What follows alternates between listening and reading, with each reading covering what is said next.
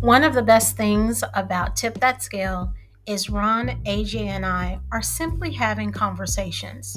We're sharing our experiences and our thoughts about the world of work, and especially how layoffs are affecting it. In episode 12, we talked about ageism. This bonus episode is our conversation before we got into that specific topic. We were discussing how work is changing and how young people are influencing those changes. Bonus episodes add a little bit more value to the podcast and for you, our audience, and we want to bring you more of this content when it's available. Enjoy our first bonus episode. There is a huge trend right now, especially in the younger workforce, who don't want to work the 40 hours. They want to take full part-time jobs. One of the industries that's thriving right now and really growing is the entertainment and services side of that. These people or people working in this industry are moving to this industry because there's where a lot of unfilled jobs are, want to do 2 or 3 of those part-time. I mean, those people on that interview last night were talking about the stress of a 40-hour work week. So that dynamic is going to change the way companies are able to hire back when they want to. So I think everybody's going to be in for a surprise. People are cutting back on what they feel like they have to have. This teaches people to live with less. It teaches you, hey, I really don't need that. So we come back out of this, I think a lot of companies and people are in for a big change. And we've been overdue for that change in the first place. I was saying that even during the height of the pandemic. So yeah, it is making some personal adjustments because guess what? A lot of people didn't do it in 2020. They were still living the high life. But now we have to go back and do a reassessment. Does this make sense for my life and where I want to go? And better yet, what makes me happy?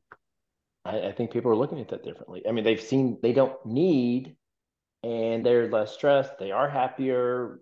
I think people are way more in tune with their state of mind, their physical being, and that's not going to align with the go forward of what companies need them to do to come back into the workforce full time plus. And I think that's going to hit a lot of people who are in that workforce still now. They're doing full time plus, right? Making up for those that have been taken out. And those guys are going to be looking for ways out. They're overworked, they're overstimulated, they're depressed. There's so many challenges coming with this. It's going to change the way the workforce lives in the future. People are now saying, you know what? I hated it. I'm tired of it. I don't want to do it. Yeah, I mean they've been talking about the gig economy for past what 3 or 4 years now, and even longer. Yeah, and people who hadn't experienced that or been in that market are learning to and having being forced to, and they're realizing, you know what, not so bad. Maybe I like this better. Yeah, because you own your day. You own your day. You own your Exactly. time. You can make a choice, which going back to the Great Resignation, Great Awakening. That's a lot of what was happening then. And then now to understanding how people feel about remote work. They don't not mind hybrid, but damn it, a lot of them do not want to go back into the office. And it comes down to a personal decision. Like, what is it that I want for my life moving forward? And thinking about the boomers, those who were born 1946 to 1964, and even those before, they were taught it's all about work, work, work, and you didn't have a choice. That's the thing. That was a thing. And as we've gotten through these additional generations from Generation X, we were seeing the boomers, but also we were in the place of also seeing millennials and changing it. And we're like, well, yeah, there's some things that we don't want to do. And at this point, it is a choice. And plus, we aren't looking at life the same.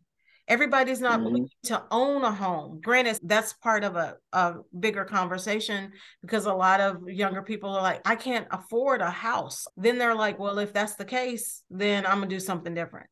Because that's not the North Star anymore for a lot of people. At one time, that was the deal. Buy a house, period.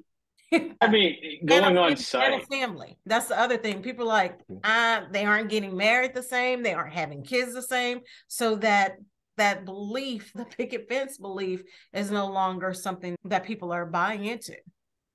What were you going to say, AJ? Let's just ask the question: how much work are you actually getting done when you're on site? In some instances, when you're fighting against rush hour traffic, let's just say an hour to get to work, an hour to get home. That's 2 hours wasted out of your day. On top of that, when you get to the office, there is a collaboration effect that happens. I 100% agree. But how much time are you actually spending working? No offense to any of the organizations out there that want everybody to bring their employees back or the team members back for quote unquote cultural purposes. Great. But how much work are your teams actually getting done? There's far more time where you're running around, taking smoke breaks, talking at the water cooler, coffee breaks. To me, it was almost a distraction for me to like not being able to get things I needed to get done to have a productive day. And you would almost ask yourself over and over again, like, what exactly did I do today? Did I just spend like the last 2 hours of my day talking to, Jimmy Joe or whoever out there, or did I actually do something? My day in the office was a mixture of both. I was highly productive. I was highly productive and highly engaging and just talking to everybody.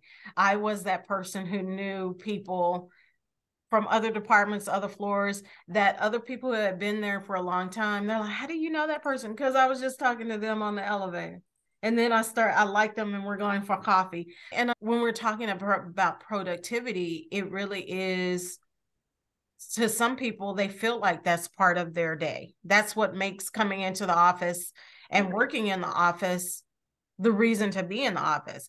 What I do have a problem with is any company that says coming back to the office is we're able to build our culture. I guarantee you, if you can build a culture with remote, that lets me know that all you're thinking is culture is related to possibly a coffee day or some fruit. That's not culture.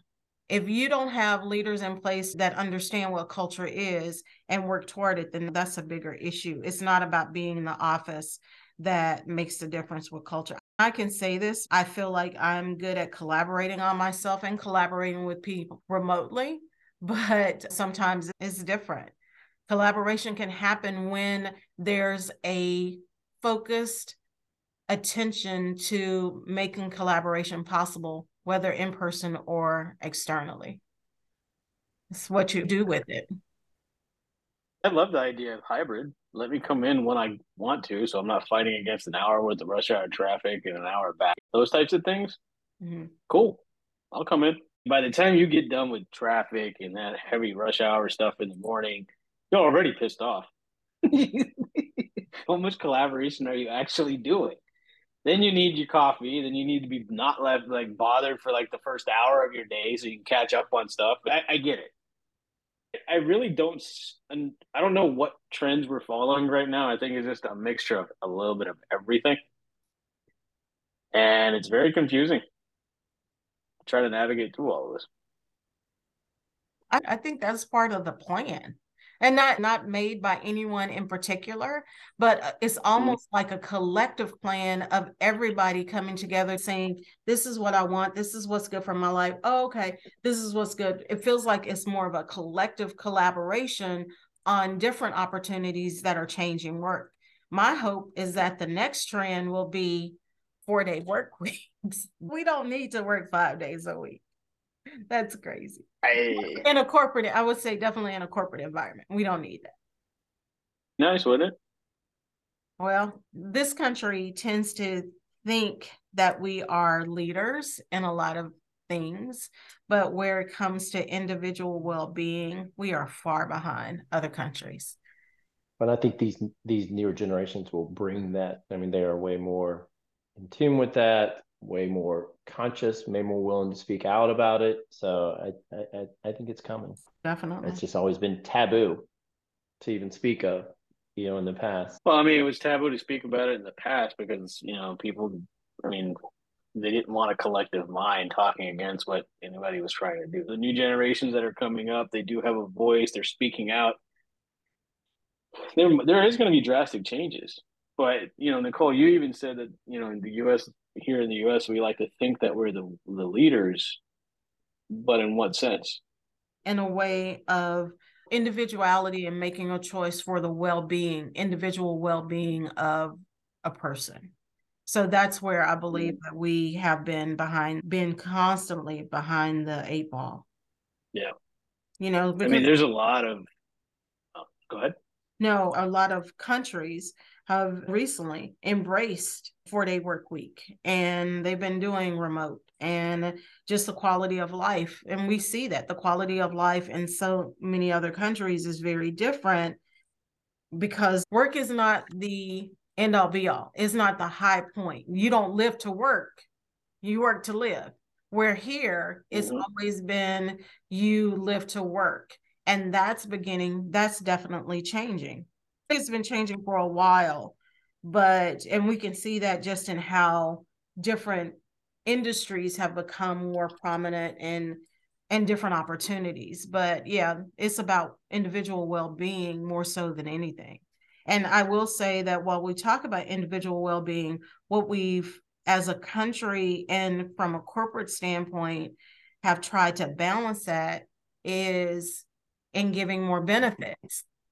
But if you have the employee assistance program, we'll give you more employee assistance program, or we'll partner with more health related, health challenges, and giving you more, like a free Fitbit and all of that. But if you're working so much that you don't even have time, all you're doing is the Fitbit counting my keystrokes? Because I'm still at my desk typing on my computer on the keyboard. I mean, there are still some companies that are only giving 2 weeks of vacation. Like, say what now? How can you say we value our employees' well-being when you aren't necessarily offering anything that really aligns with what they feel about their well-being? Are you asking a question? What's important to you from a well-being standpoint? It can mean more mental health days. It can mean leaving and getting offline earlier. So there's so much more to it. I agree. That's the only thing I can say. I 100% agree. Both of you are right. People are starting to ask the question more now, like, what do I need to survive versus what can I do for the organization? Because seeing that companies just don't care about them, which is true in some regards. Like, there are organizations that absolutely do care about their people, and they try to take steps to better their culture and better the workflow and things like that. But somewhere along the lines, people forgot that when someone is happy, they're far more productive versus when they're disgruntled, they feel overburdened, they feel burnt out.